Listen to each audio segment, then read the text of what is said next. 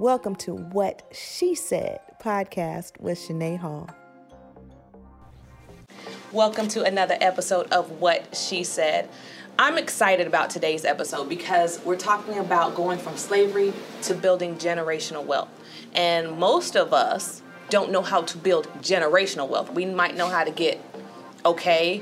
A lot of us have goals to be able to get by, to be able to pay all our bills. But I sat down with this gentleman on accident, really, and we got into a full-on 4, 5, 6 hour conversation about, Shanae, get your money right. Let's get your money right. And I was like, hold on. Now you're talking my language.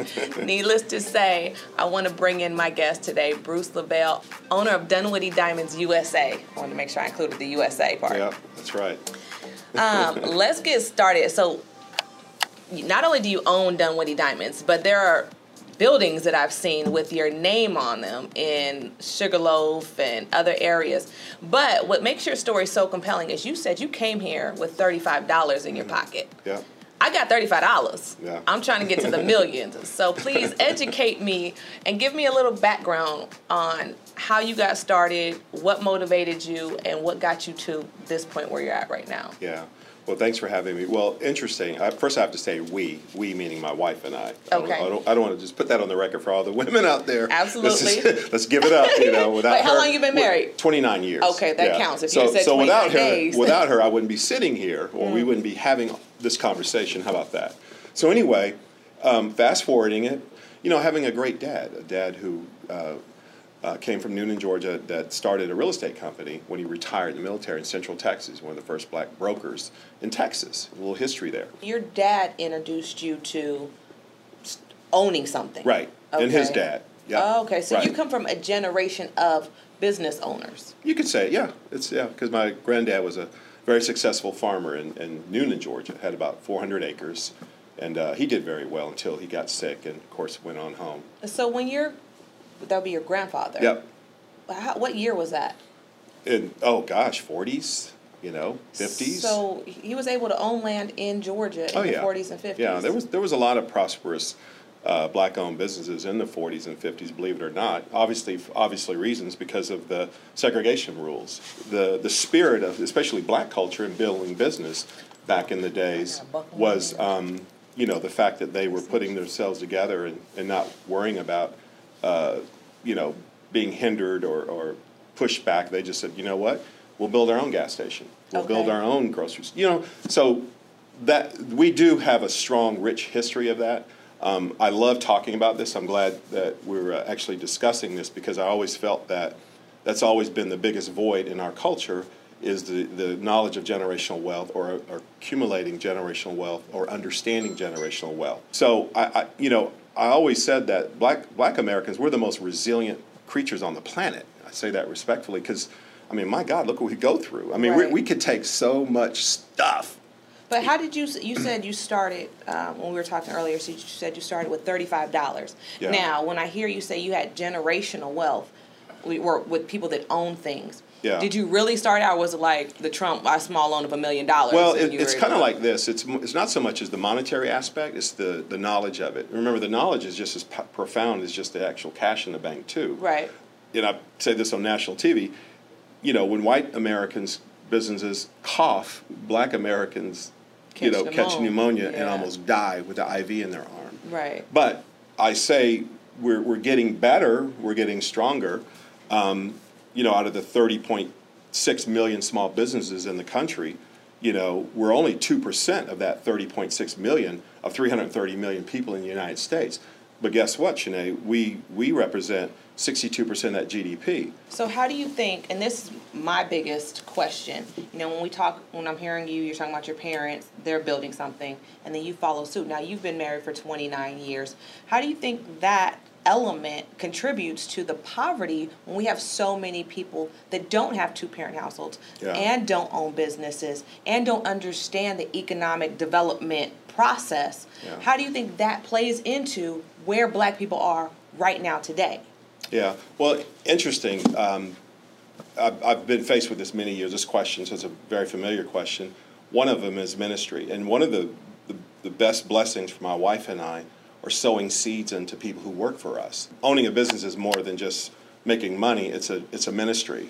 It's discipleship. It's helping and nurturing other people. Because you know as well as I do, the best education to learn a business is go work for a business. Right. I mean, you can go get your accounting degree, which helps, which is tremendous, by the way, especially as it relates to making sure your payroll taxes and all your and helping to understand balance sheets, et cetera. And that's key. I mean, and I think that if you don't take anything else from this that you got so far is finding someone to mentor you in that direction. Yeah. And I actually came in here to get this necklace tweaked. She's gonna tell on us. Yes, and we started having a conversation because I want them to know that you're genuinely you're meaning what you're saying. And he just starts going on about, like I said, get your money right, Shanae. Starting a business, stay focused. Don't worry about the policies and the politics. Worry about this and this. And I'm just sitting there, literally my mind blown. And I know a lot of wealthy people, and I have a lot of rich friends, but none that have actually sat down and said, these are the steps that you need to take. And I was like, well, I don't know how to open up a retail business. And he's like, okay, let's start making calls. And I'm literally sitting here in Dunwoody Diamonds, USA, and he starts making calls to bankers to get loans for build out of the location. He contacts somebody that's already in the business that I was discussing and puts that person in front of me. And that person is like, well, I could help you and give you all the stuff that you need and give you your playbook. So when he's saying this, he's not just saying it from, it sounds good on camera. He actually sat down with me.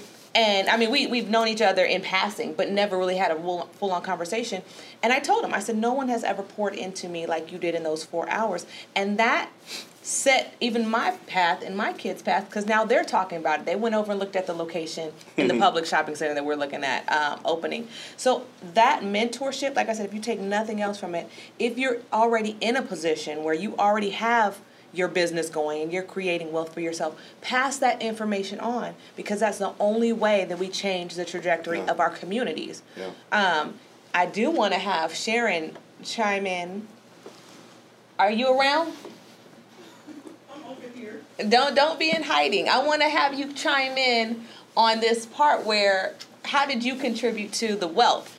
All right, so I had to bring in Miss Sharon because he said his wife is the reason, which I love to hear that as a woman. That brings me all kinds of joy, what she said. So I had to bring her in because I want to hear her side of it, as we often see on television and in our industry that it's the men that are successful. It's the men that have accomplished all these things, but they don't really realize that the reason that they are able to accomplish what they accomplish is because God sent them a helper that made that possible. So Sharon, thank you so much for joining us on What She Said. Thank you for having me. Yes, and you see all this beautiful caramelness going on, this chocolate. He knew what he was doing. He knew what he was doing. Yes, that's correct. So Sharon, I want to kind of go back and bring you in on the beginning part of the conversation when talked about coming with $35 and a vision and understanding generational wealth or understanding generational ownership, but not having Dunwoody Diamonds under his belt. You know what I'm saying? So what is it that you saw in him that said, this is the person I'm going to marry, and I see the potential in him to be something great? Start with what you saw in this man sitting next to you. Well, when we were dating, we would talk about having our own business. It was something that I aspired to before I even met him. And there were very few people that I could talk to that could see that vision. Everyone basically that I dated in the past, they talked about, going into the service, working for a corporation, something like that. Nobody was talking about running their own business. So when I met him and we were dating, these are dreams we could have together. We didn't know specifically what business at the time, but we both talked about running our own business. And so let's speed up. We get married, and I would come home from work because I worked for a corporate company. Okay. And I would come home from work and I would complain, and he would come home from his corporate company and complain. And it was the complaints, the frustration, and just being tired of being in corporate America that led us to being able to open up our own business. We took that negative energy and turned it into something positive. That's awesome. Right. You and know, how did you start? So you guys said we sit down nightly, we have conversations about owning our own. What was the first step that you guys took to owning your own? Okay, so I don't know if it's obvious, but I am a nerd and I'm very analytical. No, it's not obvious. None of that. Not with the leather dress on. No, you didn't. but we'll take that.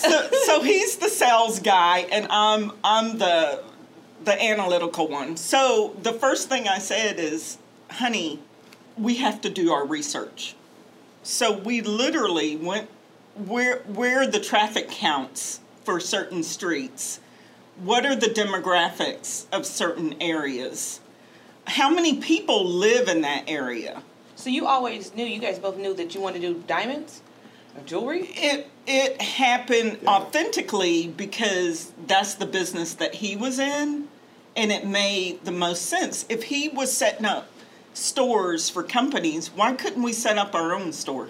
Nice. Yeah. So one of the things that what she said is really about family, marriage, relationships, all that good stuff. How do we fix it for those that don't have that? It's easy when I sit back and I look at you guys, I'm like, well, that's cool. Your granddad owned land, your dad owned some duplexes, and now you own some shit. Okay, cool. Everybody winning. I get it. What about the other people that don't have all those things? How do they start? Well, let's back up because my family was a military family. Mm-hmm. So I wasn't raised in a family that ran their own business. Okay. I have sisters and brothers that run their own business now, but our dad didn't run and our mom didn't run their own business. So you don't have to come from a family that already has a business in play. I think it's really important to have a mentor, someone who has already been there and done it that can teach you and show you. You can also, like Bruce said, working in the industry that you're interested in gives you a playbook. That's where you get to learn about the vendors that you'll need. You'll make those relationships. You'll watch that business make mistakes. You can learn from them and make sure you don't implement that in your own business. So, but even Bruce and I have mentors. There are people who have been in business longer than us that we talk to this day about things that occur because the economy changes. Things change in the industry, and you need someone who has seen this, seen it and done it before, that you can go to and say, okay, this is my situation. How do I handle this? Okay. And then Bruce, I have a quick question for you. As far as you're working in the industry, you're helping these places build up their own business. How did you go about getting the finances to start your diamond business? Yeah, good question. You know, one thing about this particular conversation, especially obviously in black culture, the number one issue is access to capital. You know, let's just be real, and there's a whole subject about that as it relates to how to acquire it, what type of loans there are, as well as crowdfunding, which is another conversation with how some cultures have done very well generationally. Right here in the metro Atlanta area, per se, and even across the country. We're getting better. And I think the disparity for us is that we've been taught that we can't work together as a family unit. And it does go back in a very subliminal, passive, generational curse, telling us, dividing us, conquering us, to separate us, to making sure we can't. But we're getting better. I'm not going to sit here, and we do have some unfortunate past in black culture in this country, in the world for that matter, for brown Americans.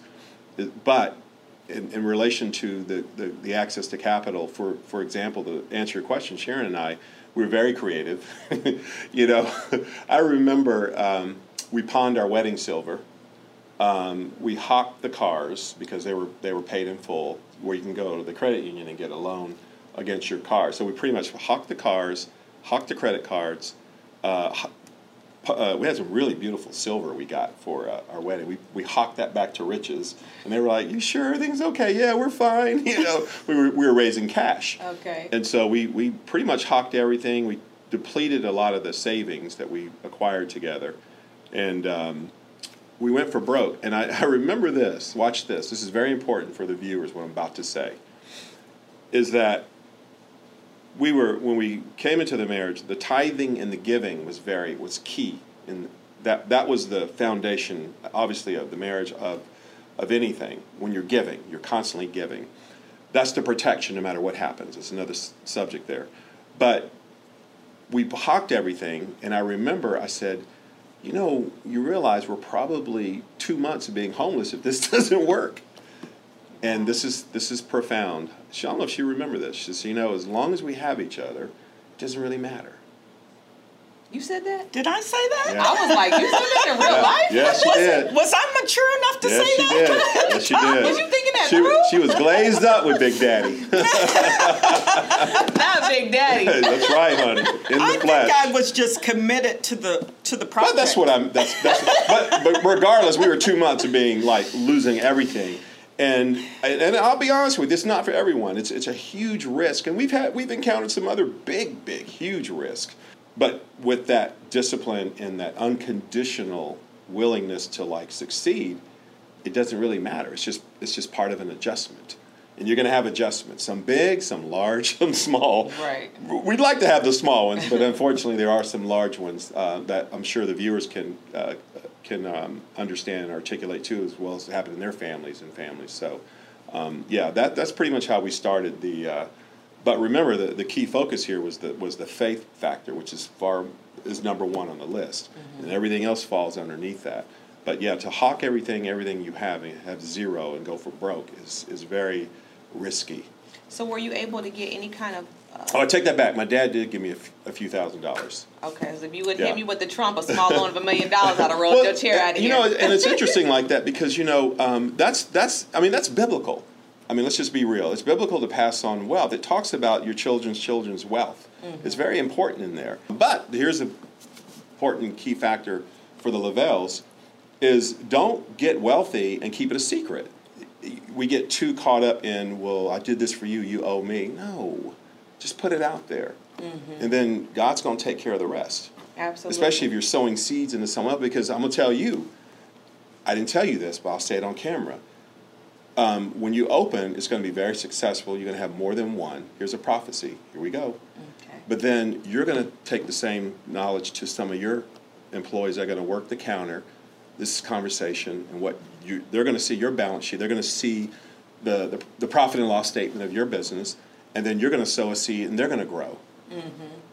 Absolutely. So it's coming. I received that. So there you go. I just want to share that right now. Let me tell you, I was in here, and he was like, what watch you looking at? I was like, no, I'm not. I see the price tags. No, he was like, no, you need a Rolex, don't you? He was like, it's coming. I was like, well, let's wait for it to get here right now. Coming to a theater near you. Let's go on ahead and just get these earrings and walk out.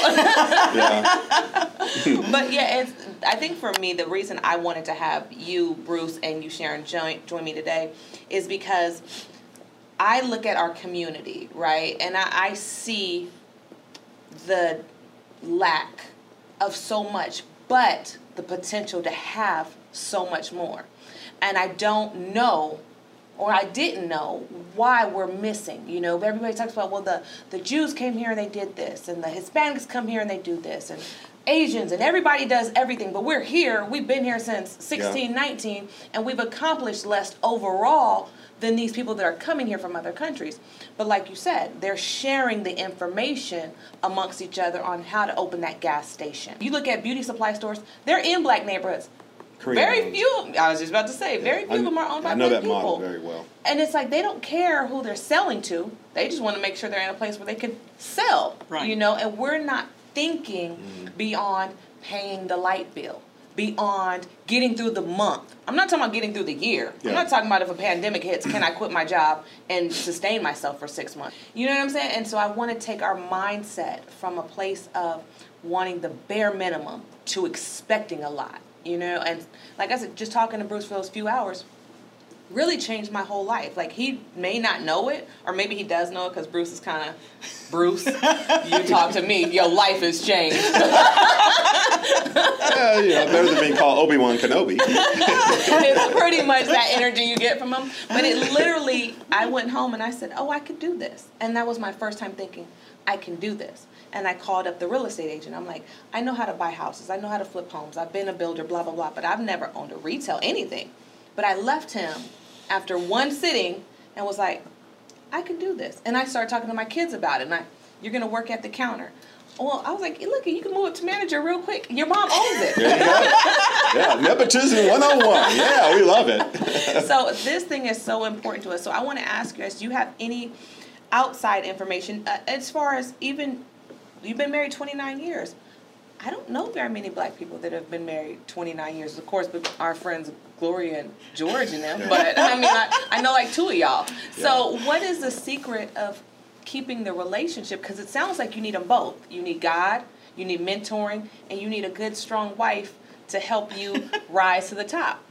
What is it that keeps you going together as a couple where you just said, oh, three, I know Barack and them, I don't really know them, but know of them. Them y'all the three black couples. That are goals. What is that keeps you together and stable and smiling?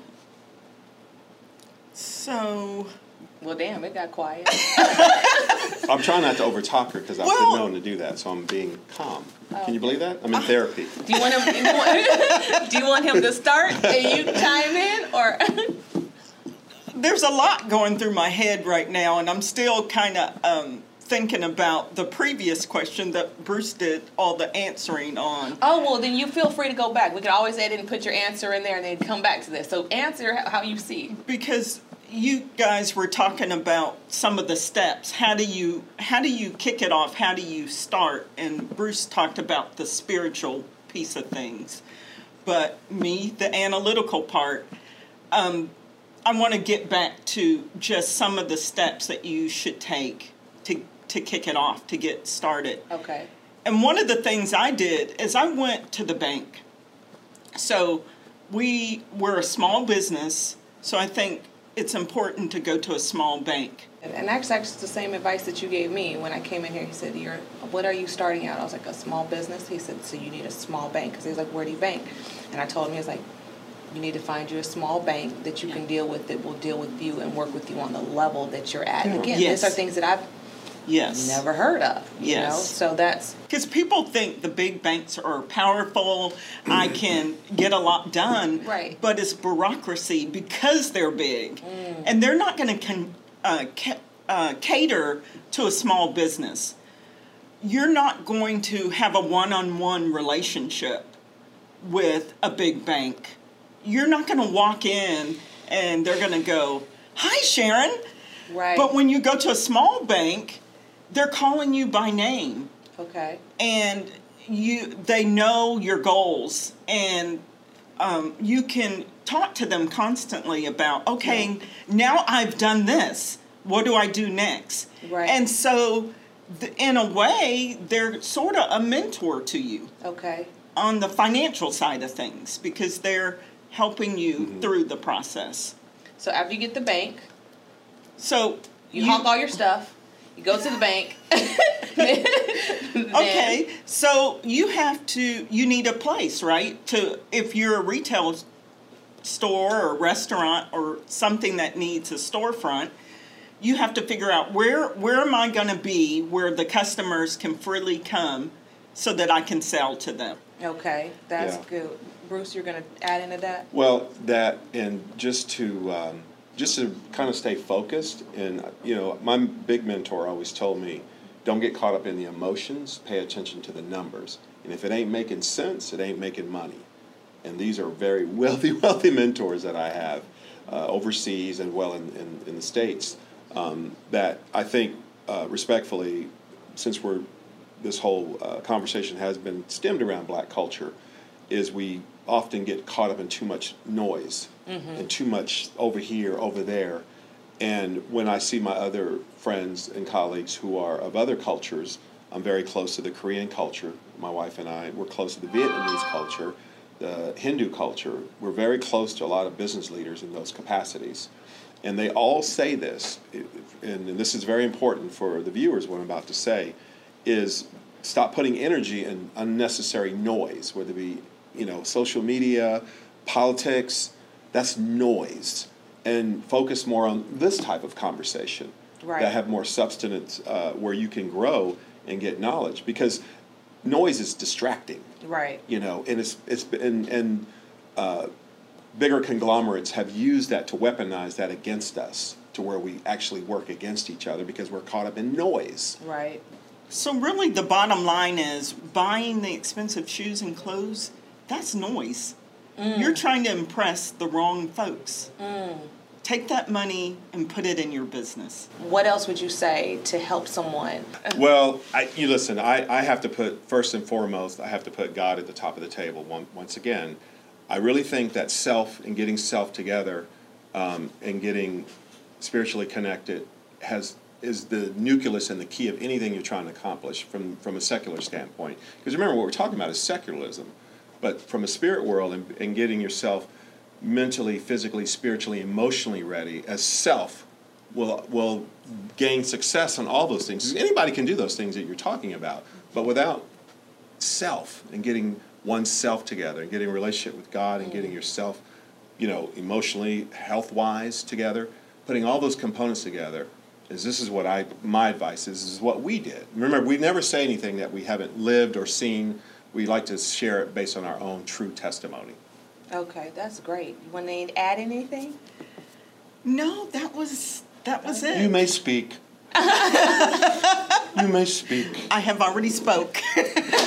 What she said. That wraps up another episode of What I Said, but What She Said. Tune in Wednesday at 7 p.m. on all the platforms, YouTube, Spotify, iTunes, so on and so forth. Bruce, Sharon, thank you guys so much for coming on.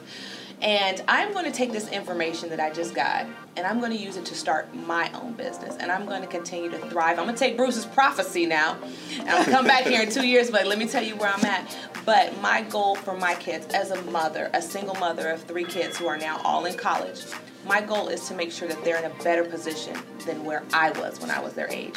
And I hope that everybody leaves here with that. If nothing else, you leave here and say, my ceiling will be my kid's floor. And so I hope you set that as high as you possibly can. I thank you, beautiful people, for doing this for me. I'm going to take a look at some jewelry so when my money gets right, I can come back and go ahead and get Sharon a ring. Go ahead and throw your ring up there, Sharon. Look at this. Look at this. Now turn this. Do you see this? This is what happens when your husband is a jeweler. I'm going to give me a husband that's a jeweler. Forget that. See you when I see you.